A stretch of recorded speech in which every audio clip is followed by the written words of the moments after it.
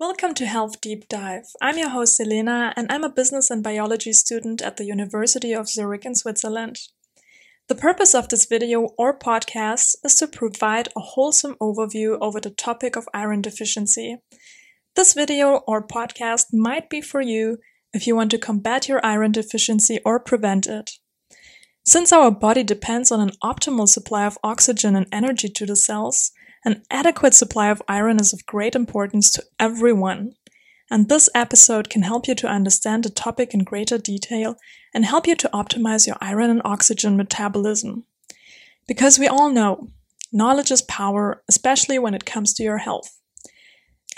An audio-only version can be found on Spotify, timestamps can be found in the description, short clips can be found on TikTok, and in a few weeks an ebook which summarizes this video can be found on www.healthdeepdive.com.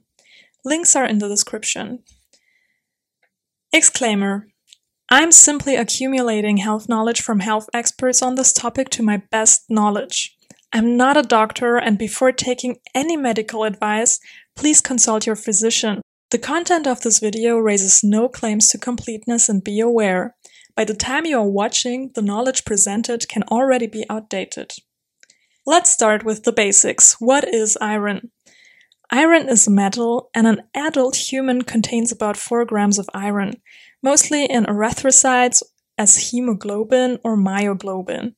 These two proteins are essential for our metabolism, especially for the oxygen transport by blood, oxygen storage in muscles, and in cellular respiration, which means that iron is essential for our energy metabolism. What happens if we are deficient in iron? According to a research paper by Dr. Christian Brunner, iron deficiency is the most common cause of anemia worldwide. Anemia is a condition in which you lack enough healthy red blood cells or hemoglobin to carry adequate oxygen to your body's tissues. The World Health Organization estimates that approximately half of the 1.62 billion cases of anemia worldwide are due to iron deficiency in developing countries.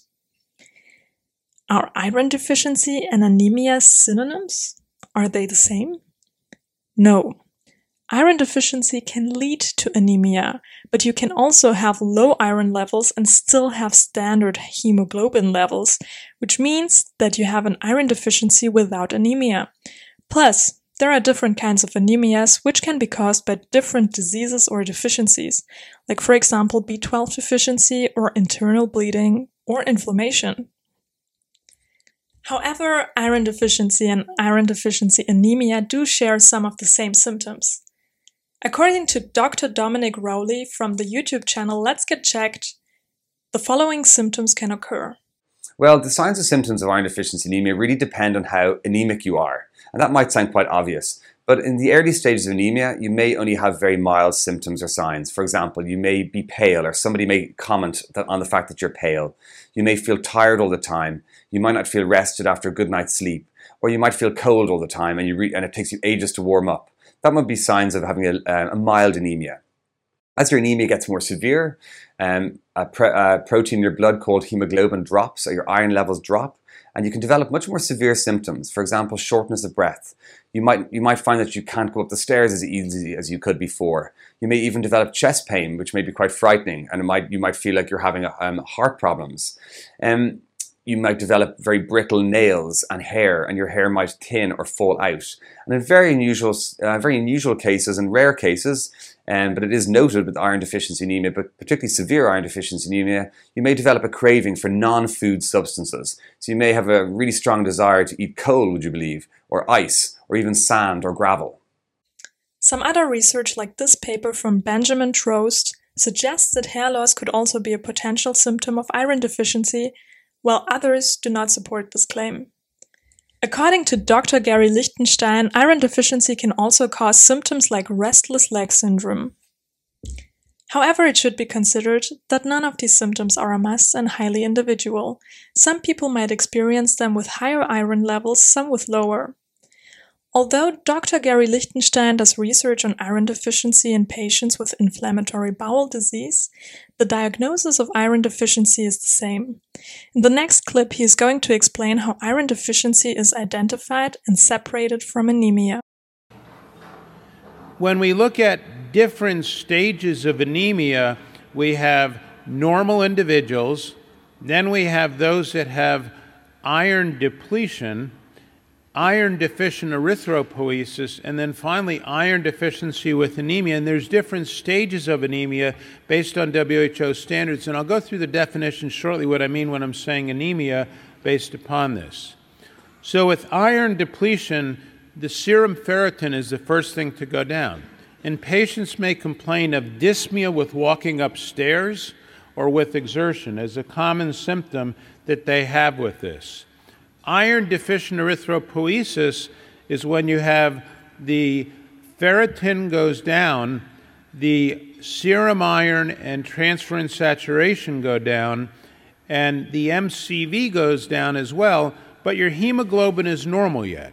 So you're in iron deficient erythropoiesis and you can have these factors directly. And the final stage is when you get the absolute anemia with the iron deficiency and your hemoglobin drops. So once again, this is easier to recognize, and still they require supplementation regardless of the stage you're in. And we'll talk about oral versus parenteral therapy when it's appropriate.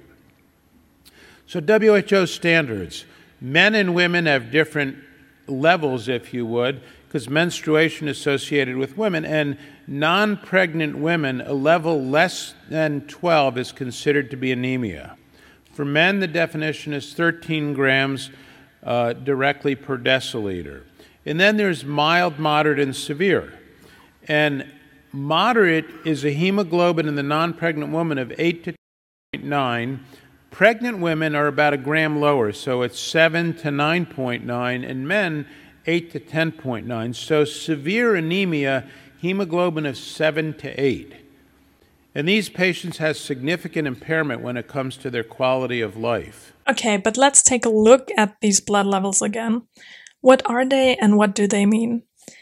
Ferritin is a protein that stores iron. Plasma ferritin is an indirect marker of the total amount of iron stored in the body. TSAT stands for transferrin saturation. Transferrin is the main protein that binds iron in the blood. This means it regulates the absorption of iron into the blood. This value tells you how much serum iron is bound. For instance, a value of 20% means that 20% of iron-binding sites of transferrin are being occupied by iron. A low transferrin saturation is a common indicator of iron deficiency anemia, whereas a high transferrin saturation may indicate iron overload or hemochromatosis. TIBC. TIBC relates to the amount of transferrin in your blood that's available to attach to iron. MCV stands for mean cell volume and is a measure of the average volume of a red blood cell. Sometimes also the hematocrit is checked, which is the percentage of red blood cells in the total blood volume. But when does iron deficiency actually occur? Well, we can break the causes up into, I suppose, 3 different kind of headings. So the first heading that I'll talk about is an insufficient intake. So it is what it sounds like. So you're not taking in enough iron in your diet. And that can be very commonly found in people who are vegetarian or particularly vegans. So iron is found in large quantities in red meat and dark leafy vegetables. And it's important to remember that when you boil your dark vegetables, you lose a good proportion of iron. So it's always better to steam your vegetables if you want to increase your iron intake. So that's the first category of reasons why people might be iron deficiency anemia. So a lack of intake. We are going to talk about the intake and the diet shortly in more depth. The second reason why people might suffer from iron deficiency anemia is an increased loss of blood or an increased loss of iron from the body, and that's normally through bleeding. So how do we bleed, or what kind of conditions would cause excessive bleeding? Well, in women, very heavy periods would be the most common cause of iron deficiency anemia. There's also other types of gynecological problems in women that will lead to an increased bleeding. For example, endometriosis, where there's an increased lining or thickening of the lining of the womb. Then there are conditions, for example, from the bowel that will cause increased blood loss. For example, very severe hemorrhoids. Most of the time, piles or hemorrhoids wouldn't cause enough bleeding to cause iron deficiency anemia, but in severe cases they can. But colon cancer or bowel cancer or colorectal cancer is another very, very common cause of having iron deficiency anemia. So they'd be some examples of increased loss of iron from the body. So we've talked about a loss, not taking in enough iron. We've talked about losing too much iron. And then the third kind of title or third heading would be an inability to absorb iron. So you're taking in enough iron and you're not losing iron, but your body isn't using the iron that you're taking in. So some conditions that can cause this would be if you have any generally bowel conditions like celiac disease, or any malabsorption syndromes, for example, inflammatory bowel disease like Crohn's disease or colitis, or indeed if you've had a gastric bypass surgery or a gastric sleeve for weight loss. These can be some reasons why you're taking in enough iron and you're not losing any excess of blood, but your body can't use the iron that you're taking in. Another risk factor for developing iron deficiency is pregnancy. During pregnancy, the need for iron is generally increased. If this fact is not taken into account and iron deficiency develops, it also affects the fetus. Research, for example, a study by Lindsay Allen, shows that in mothers with iron deficiency anemia, the fetus development in the womb is slowed down, which can later be reflected in the mental ability and the size of the child. Therefore, babies who were not sufficiently supplied with all nutrients and trace elements during pregnancy are usually smaller at birth. According to Dr. Gary Lichtenstein, another risk factor to develop iron deficiency, as seen before, is inflammatory bowel disease or in general high inflammation in the body. To understand this better, let's take a look at how iron is actually absorbed in the body. So you may say, I forget how iron is absorbed and what goes on. I'm just going to review that to go over the basics. So you have 1 to 2 milligrams a day that is absorbed in the duodenum after taking in, say, anywhere from approximately 18 milligrams a day. So it's a relatively small amount that is taken in. This then gets absorbed. It goes into the plasma in the form of transferrin, and it may go to the muscle or the skeletal system, but most of it goes to the skeletal system directly. You have circulating erythrocytes, hemoglobin that come about from the skeletal system, and it's then circulating but gets degraded. The reticuloendothelial system, the macrophages, etc., may degrade this, and the liver as well is involved in its metabolism of the production of transferrin. So this cycle is important, and when you have someone that has active inflammation, you get blocks in certain areas, as is illustrated by the red bars. Iron absorption goes down, and we'll talk about the mechanism for that directly. And then also the RE system is not necessarily as active. So these are things that lead to less iron available to the body. And then hepcidin. So this is an agent, hepcidin is a chemical in the body, if you would, that's produced in the liver, and it mediates the uptake of iron. And this is illustrated in this cartoon. So what happens is the yellow is the epithelial cell directly that one might see in the small bowel, such as the duodenum or proximal jejunum. And iron is taken in orally, absorbed, and it goes through a transport protein. The transport protein is illustrated here, and this is ferroportin. And this is associated with the transport through the enterocyte into the bloodstream. What happens is, in states of active inflammation, hepcidin is escalated. Hepcidin blocks ferroportin and leads to its degradation, and hence the iron cannot be taken up through the enterocyte. So the iron absorption is impaired, and you have subsequent development of iron deficiency directly. So we saw inflammation, and therefore hepcidin can block iron absorption. In addition, certain conditions or medicines can decrease a body's ability to absorb iron and lead to iron deficiency. According to the US Heart, Lung, and Blood Institute, these conditions include intestinal and digestive conditions, such as celiac disease, Crohn's disease, and Helicobacter infection, and surgery on your stomach and intestines, including weight loss surgery. Certain rare genetic conditions, like a mutation in the gene which codes for hepcidin, can also be a reason for iron deficiency anemia. Later on, we're also going to talk about what we can do to optimize our iron absorption to fight or to prevent iron deficiency. But first, let's take a look at how much iron do we actually need. The following intake recommendations for iron are provided by the Food and Nutrition Board at the Institute of Medicine of the National Academies. In this table, we can see that intake recommendations vary depending on age and gender.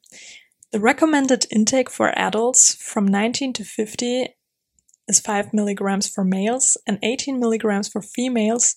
27 milligrams are recommended for pregnant women, and 10 extra milligrams are recommended for breastfeeding mothers.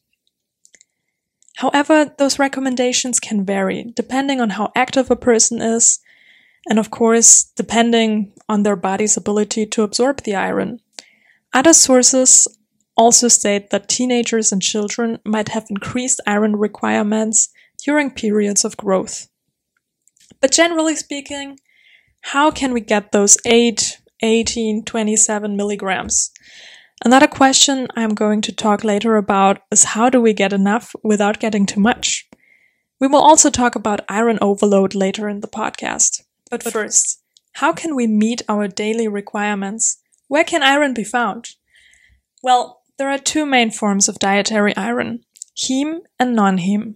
Plants and iron-fortified foods contain non-heme iron only, whereas meat, seafood, and poultry contain both heme and non-heme iron. Heme iron has a higher bioavailability than non-heme iron. But what does bioavailability mean? Bioavailability in this case describes the fraction of iron that is actually used by our metabolism for its processes. For example, if iron is given intravenously, its bioavailability is nearly 100% because it enters our system without any barriers like the gut. Heme iron has higher bioavailability than non-heme iron, so a higher percentage of heme iron can be used by our body. We also need to consider that some foods hinder iron absorption while others benefit it. Overall, studies show that dietary components which hinder iron absorption have less effect on the bioavailability of heme iron than non-heme iron. The bioavailability of iron is approximately 14 to 18% from mixed diets that include amounts of meat, seafood, and vitamin C. Vitamin C enhances the bioavailability of non-heme iron too. In contrast, the bioavailability of non-heme iron, is 5 to 12% from vegetarian diets. In addition to vitamin C, meat, poultry, and seafood can enhance non-heme iron absorption. This means if you combine a plant iron source with an animal iron source or vitamin C, the iron of the plant food can be better absorbed by the body. In the following table, we can see foods that are rich in vitamin C, like for example, guavas, sweet red peppers, tomatoes, oranges, lemons, strawberries, papayas. All of them are rich in vitamin C. Here we have another list with foods that are rich in iron. According to the nutrition series of British Columbia in 2022, this is a list of iron-rich foods. The link can also be found in the description. Foods rich in heme iron are liver, oysters, clams, lamb, beef. And foods with non-heme iron are cereal, soybeans, beans, lentils, seeds, nuts, leafy greens, Yeah. Even though heme iron has a higher bioavailability, it isn't necessarily the better option. A meta-analysis in 2011 by Nadia Bastide, which included over 500,000 individuals, shows that heme iron from meat increases the risk of colorectal cancer. So we should keep in mind that heme iron does not seem to be the healthiest solution for iron deficiency in general. Following on from this, I also want to talk about other foods which affect iron absorption. Let's talk about calcium. A study in 1991 showed that giving humans 165 milligrams of calcium as milk or cheese can reduce iron absorption by 50 to 60%. So it is advisable that you don't mix your iron and calcium. Also, when you take supplements or a multivitamin which contains calcium in combination with iron, that's not really, doesn't seem to be the most effective. Another food substance to be aware of are phytates. Phytates are present in grains and beans, and they can decrease the absorption of iron, zinc, magnesium, and calcium. Also, polyphenols inhibit iron absorption. They are compounds that we get through certain plant-based foods. They are usually known for their high level of antioxidants. They can be found in green or black tea, peppermint, chamomile, red wine, artichokes, hazelnuts, cloves, cacao, and beans. So it appears to be recommendable that you don't drink green, black, peppermint, chamomile tea with your food. In general, this shows that some plant-based foods that are good sources of iron, such as spinach, have low iron bioavailability because they obtain iron absorption inhibitors, such as polyphenols or phytates. So let's take a look at how we can boost iron absorption. Alternative medicine suggests that you clean your gut to guarantee a functional intestinal mucous membrane which can absorb the iron better. This gut cleaning is usually done by doing some kind of detox where you eat healthy and consume a lot of fiber to clean out your gut. Another point is that you can try to reduce inflammation in the gut by mostly consuming whole food plant foods. But what if all of these things are not enough? What if you are already deficient in iron or your diet does not cover your iron intake? Well, there are many kinds of treatments. We will take a brief look at supplements and iron infusions. Usually, at first, supplements with ferrous or iron sulfate are prescribed, and they also seem to work well in most people. However, they can have potential side effects like gastric distress, nausea, or constipation. The Mayo Clinic recommends to take iron supplements on an empty stomach if they don't upset your stomach, for better absorption. Further, they recommend not to take iron with antacids. This means that medications that immediately relieve heartburn, for example, can interfere with the absorption of iron. Take iron 2 hours before or 4 hours after you take antacids. To reduce side effects, alternative medicine suggests chelated forms of iron, which means that the iron is bound to an amino acid, which makes it easier to digest.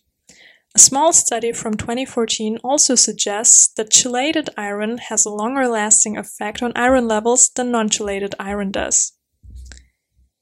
Alternative medicine also suggests iron from natural sources like curry powder extracts. The natural supplements usually have lower dosages of iron, but have less side effects, and usually they also have some vitamin C mixed in for higher absorption. We have seen the benefits of vitamin C before. Another thing that has been shown in a study by Rushton is that L-lysine helped increase iron levels when taken with an iron supplement. L-lysine is an essential amino acid. This means the body needs it but cannot make it himself. So it has to be acquired. Actually, I can tell a personal story about that.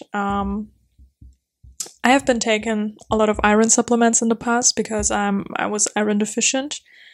And a couple of months ago, I tried to take L-lysine, but I didn't supplement any iron anymore. And my iron levels actually went up without even supplementing iron, just because the L-lysine helped with iron absorption. Well, at least this worked for me. I can't speak for anyone else. So I think it could be an interesting tip if you have already tried supplementing before and it didn't work. But of course, please consult your physician before you try anything. And this was just my experience. Also, if you don't like any kind of pills, you can also consume powders and smoothies like, for example, chlorella, spirulina, or wheatgrass powder. However, compared to iron pills, they contain much less iron. A pretty common procedure nowadays are iron infusions. Iron infusions are a procedure in which iron is delivered to your body intravenously, meaning into a vein through a needle. There are also iron injections, but iron injections involve injecting iron into a muscle with a needle, which can have side effects like intramuscular bleeding or orange discoloration. And because of these possible complications, doctors often favor iron infusions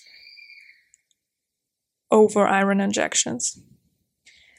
Research shows that iron infusions are a way to increase the body's iron levels quickly. It's a more immediate treatment than supplements or dietary changes. This can be very helpful in situations where anemia is severe. There are multiple iron infusion products on the market with different doses. One dose can vary from 100 milligrams of iron per infusion to 500 milligrams of iron. Depending on how low the ferritin and/or hemoglobin of the patient is, the doctor decides on how much iron they will give you. However, it has been shown that a slow infusion rate can help prevent complications. Therefore, more infusions with lower dosage reduce side effects.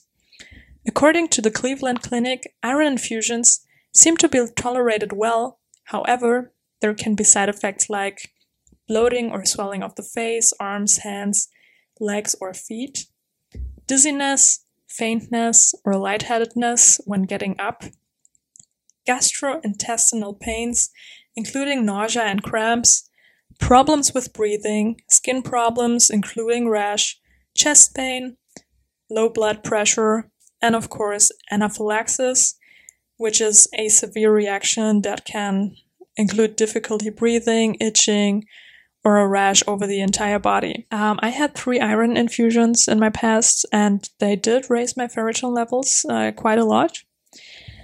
Once I had a 500 milligrams infusion, which was too much for me. My ferritin was pretty low. It had a value of 8, and they said that 20 or 30 is normal. So,